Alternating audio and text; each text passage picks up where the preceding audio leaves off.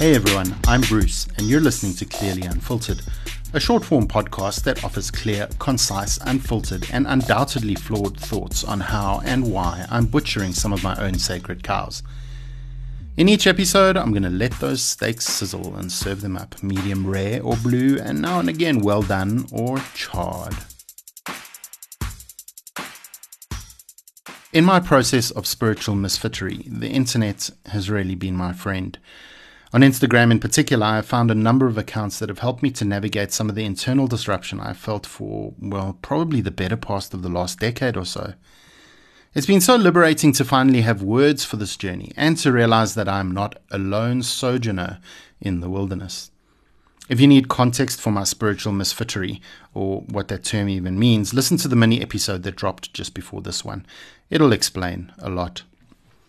One of the people I bumped into on the internet is Joy Vetterline.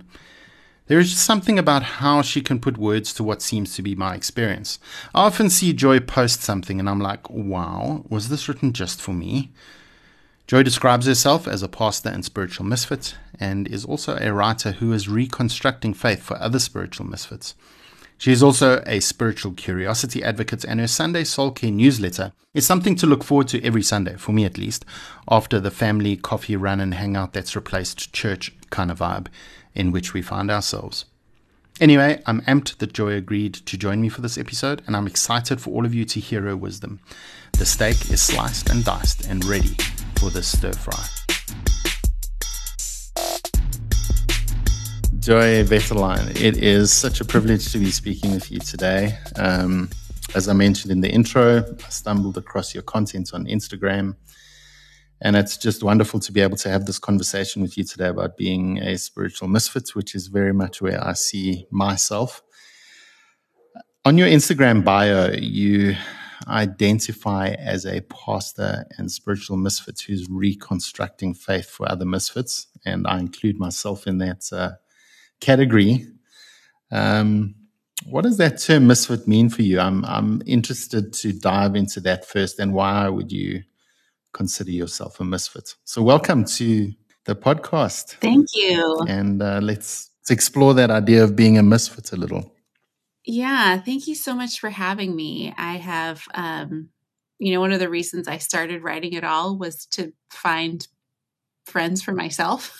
And so it always makes me happy when people kind of reach out and are like, hey, we're the same. And I'm like, thank you. That's why I'm doing this. So I always have appreciated that you kind of reached out. And I'm so glad to be here and supporting you. I love what you're doing. It's so awesome. So I guess the word misfit, I have felt like a misfit long before there was any sort of like religious component to it. I've just always kind of been a person who's like a little on the outside of things looking in. Like if I was in an 80s movie, I'd be like the smart, quiet, artsy kid who doesn't know what to wear and, has this so much going on in my brain, but I never say it out loud. So I felt like a misfit for most of my life already when I was still a Christian. And then the spiritual component of it came when I realized I was just starting to have some questions and some thoughts that were just a little different than the faith that I had been taught and that I was promoting, because I worked in ministry. And so I was actively promoting this particular culture, this set of beliefs, this just sort of model of how to be in relationship with God.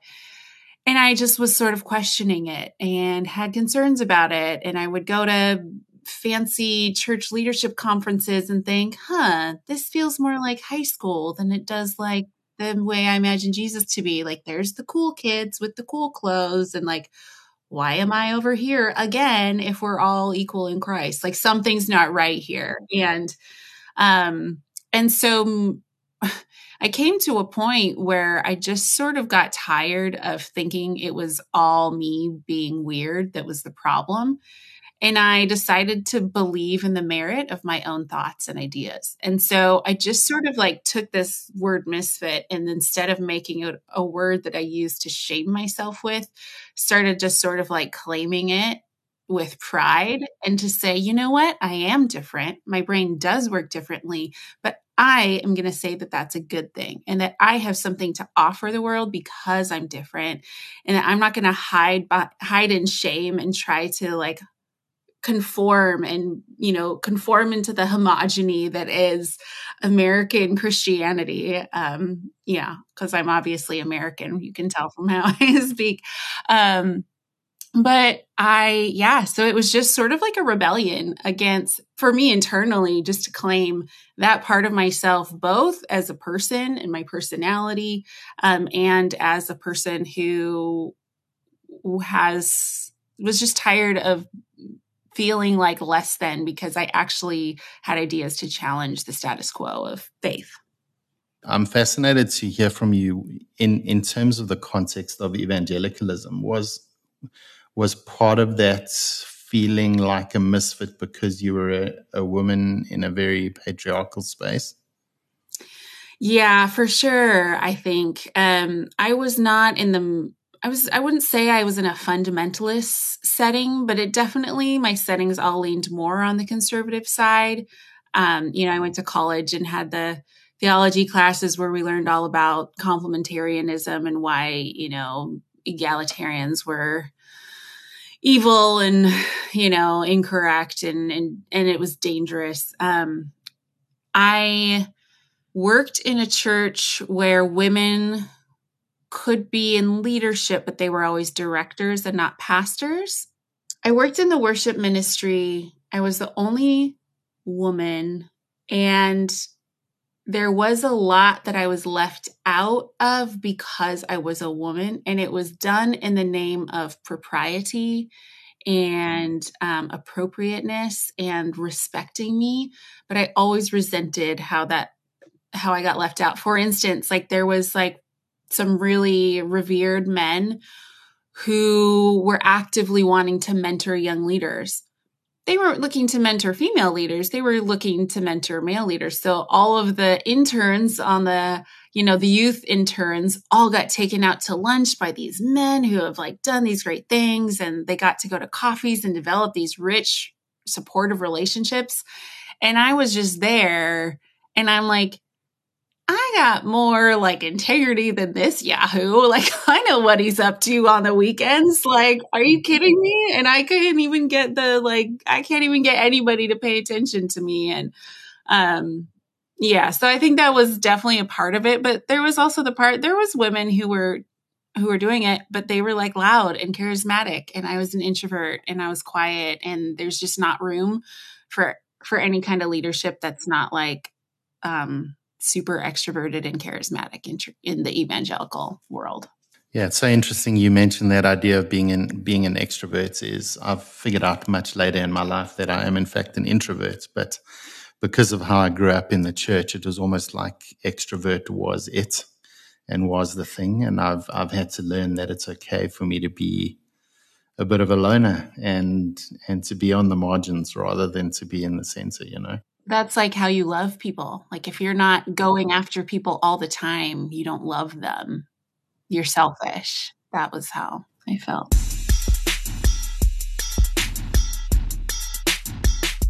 So, Joe, the way I understand it, you found yourself sort of moved out of vocational ministry. And as you went through that process, what were some of the red flags that challenged you to start your own spiritual misfit journey? Yeah. So I had been in ministry for either, off and on with a couple churches, couple parachurch organizations. And it had been, 12 to 15 years. And by the church I was working at, I was really struggling there. And they had a big restructuring. And there suddenly was like two people with my job, and they gave the job to the other person, and I found myself, without a job. And it was simultaneously extremely traumatic and a huge relief. But what it did for me was that all of those questions that I had been asking in secret, thinking that it was my fault for thinking these things, that if I just was doing all the things more, I wouldn't be troubled by questions like, was the cross like really such a big deal? Like, why is it such a big deal that Jesus died for us? These are the kinds of things I was thinking about. My entire life, I had been connected to institutional religion in some key way that made it impossible for me to think about it clearly. My dad was a pastor when I was a kid. I was, church was a huge part of my life in high school, even when my family's livelihood wasn't dependent on it. I went to a Christian university. Right after that, I started working in churches. And so when I lost that job, it was the first time when I had been truly free from any like committed relationship to institutional religion. And it allowed me the freedom to fully take stock of everything, because until then I would have moments where I'm like, I don't know if this is okay, but you know what? I can't go there because I have medical benefits and my kid needs to go have surgery. So I can't question this because this is how we're paying for everything. And so once I was relieved of that, I was able to really question, to dive into those questions and to sit and look at the pain. Like I said, it was a really traumatic experience. Most of my relationships with these religious institutions had ended pretty traumatically as a child, and then into adulthood. And so looking at that and finally like going to therapy and starting to heal and say, like, looking at the fruit of these institutions in my life. And I was forced to admit that they had not borne good fruit in my life, that there was a lot of disease along the way that led to these super hurtful, harmful, toxic settings. And I was finally willing to believe that it wasn't just my fault, that there was something wrong besides me. And so that really is what did it. As I looked at these institutions, I'm like, what's driving these churches to be this way? And really at the bottom of it is a theology of hell. People are going to hell. We have to save them and we have to do whatever it takes. So we are going to get them here. Like youth group kids, go invite your friends. Like everything a church does is based on this one theology. And I realized, like, I'm not even sure I agree with this theology. Like, I'm not sure I buy it. And the more I learned about, what healthy relationships and what, qualifies as spiritual abuse and toxic relationships, I realized, like, this is how we've been presenting God. Like, this is the entire scope of our relationship with God is based on this super codependent, unhealthy understanding that God wants certain things from us and is withholding certain things until we act in a certain way. And it's been a process, but at some point I was just like, forget this. I would rather start from scratch than see what there is to save. Yeah. So, I mean, the term deconstruction has become very popular, and I don't actually know if it's a term that I'm comfortable with or like, and I think it means different things to different people. And, Yeah. I love that you focus on being a spiritual curiosity advocate. I love that term. But why do you think mainstream church folk, and particularly evangelicals, and that's anecdotal in my experience, are so afraid of and vehemently opposed to this misfit journey that so many of us find ourselves on? Yeah. I mean, it's all anecdotal for me too. But I think that for a while, there was a few people who would maybe go through this kind of thing. And it was like, oh, they're just like a doubting Thomas, they're just having to like question God, but God can handle your questions and, just keep the Bible at the center of it. It happened, but it was rare. And I think more often than not, people would just kind of stop coming, but not be vocal about it. But I think I was like, we have seen a huge surge of this happen really, I think over the pandemic, and I think I was I started into this world just prior to that. And I think that the number of people who are questioning is now becoming a threat to the way things have been. So I think that when something is like, oh, this isn't just one person, this isn't a pastor I used to know is now saying they don't believe this anymore. Like, whoa, these are some people I really used to trust and respect, and they seemed pretty smart. And now they're saying this other thing. Like, I don't know what to do with that. So I think there's a couple things at play. One is that these are organizations that are dependent on donations to survive. And I think that these like churches I'm talking about specifically, they some of them genuinely be doing some good in their communities. If they have, some local outreach programs or international programs, they may be doing some good. And so they are trying to protect that good and to protect the ministry that they think they are doing. They have to sort of address this. I think that's one thing. I think another aspect of it is that there's this sense in which part of the evangelical culture, and this is one thing that I recognized later as being super toxic and unhealthy, but there's this element of evangelical culture that says your belief will be tested, and your loyalty to your beliefs is the true test of your faith.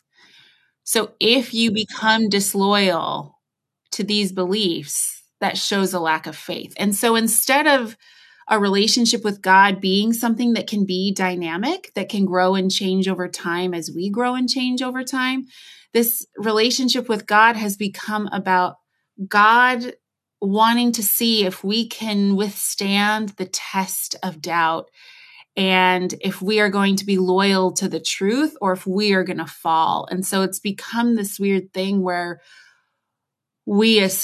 people associate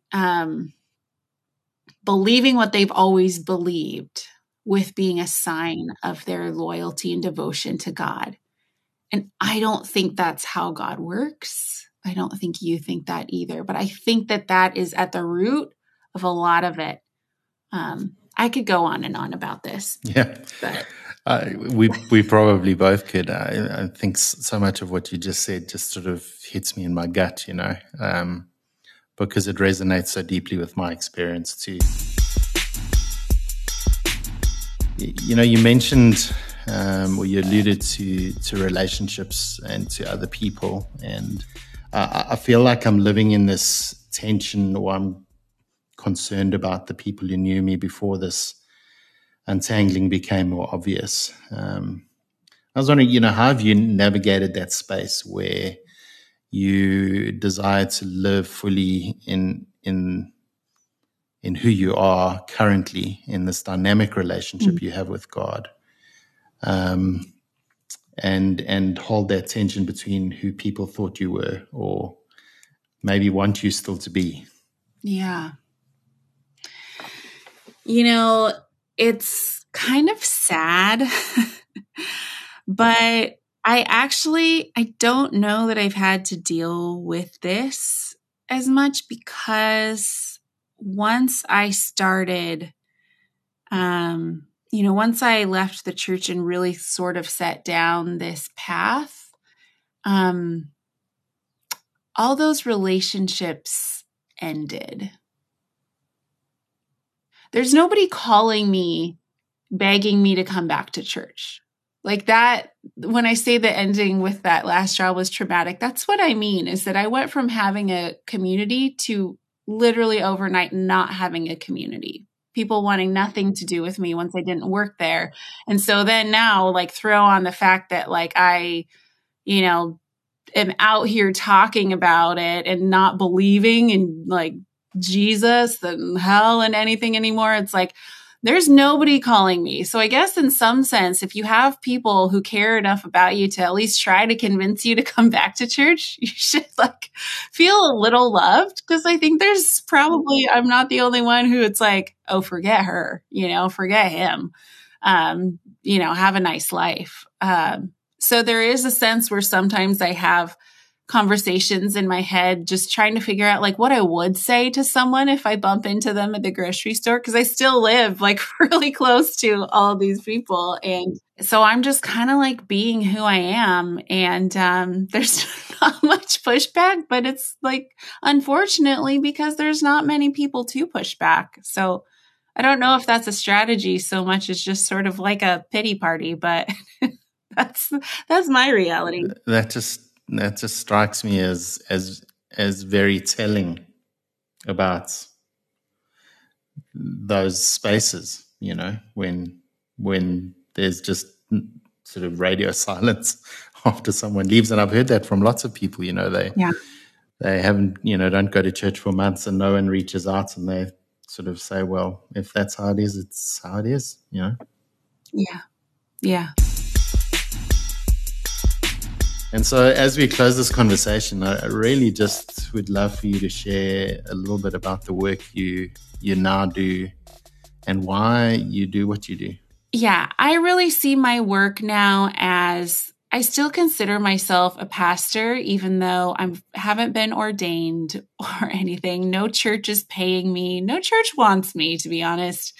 But if a pastor is just someone who helps shepherd souls and helps people make sense of their own spirituality, that's really what I feel like my calling and purpose and passion. Oh my gosh, I can't believe those words.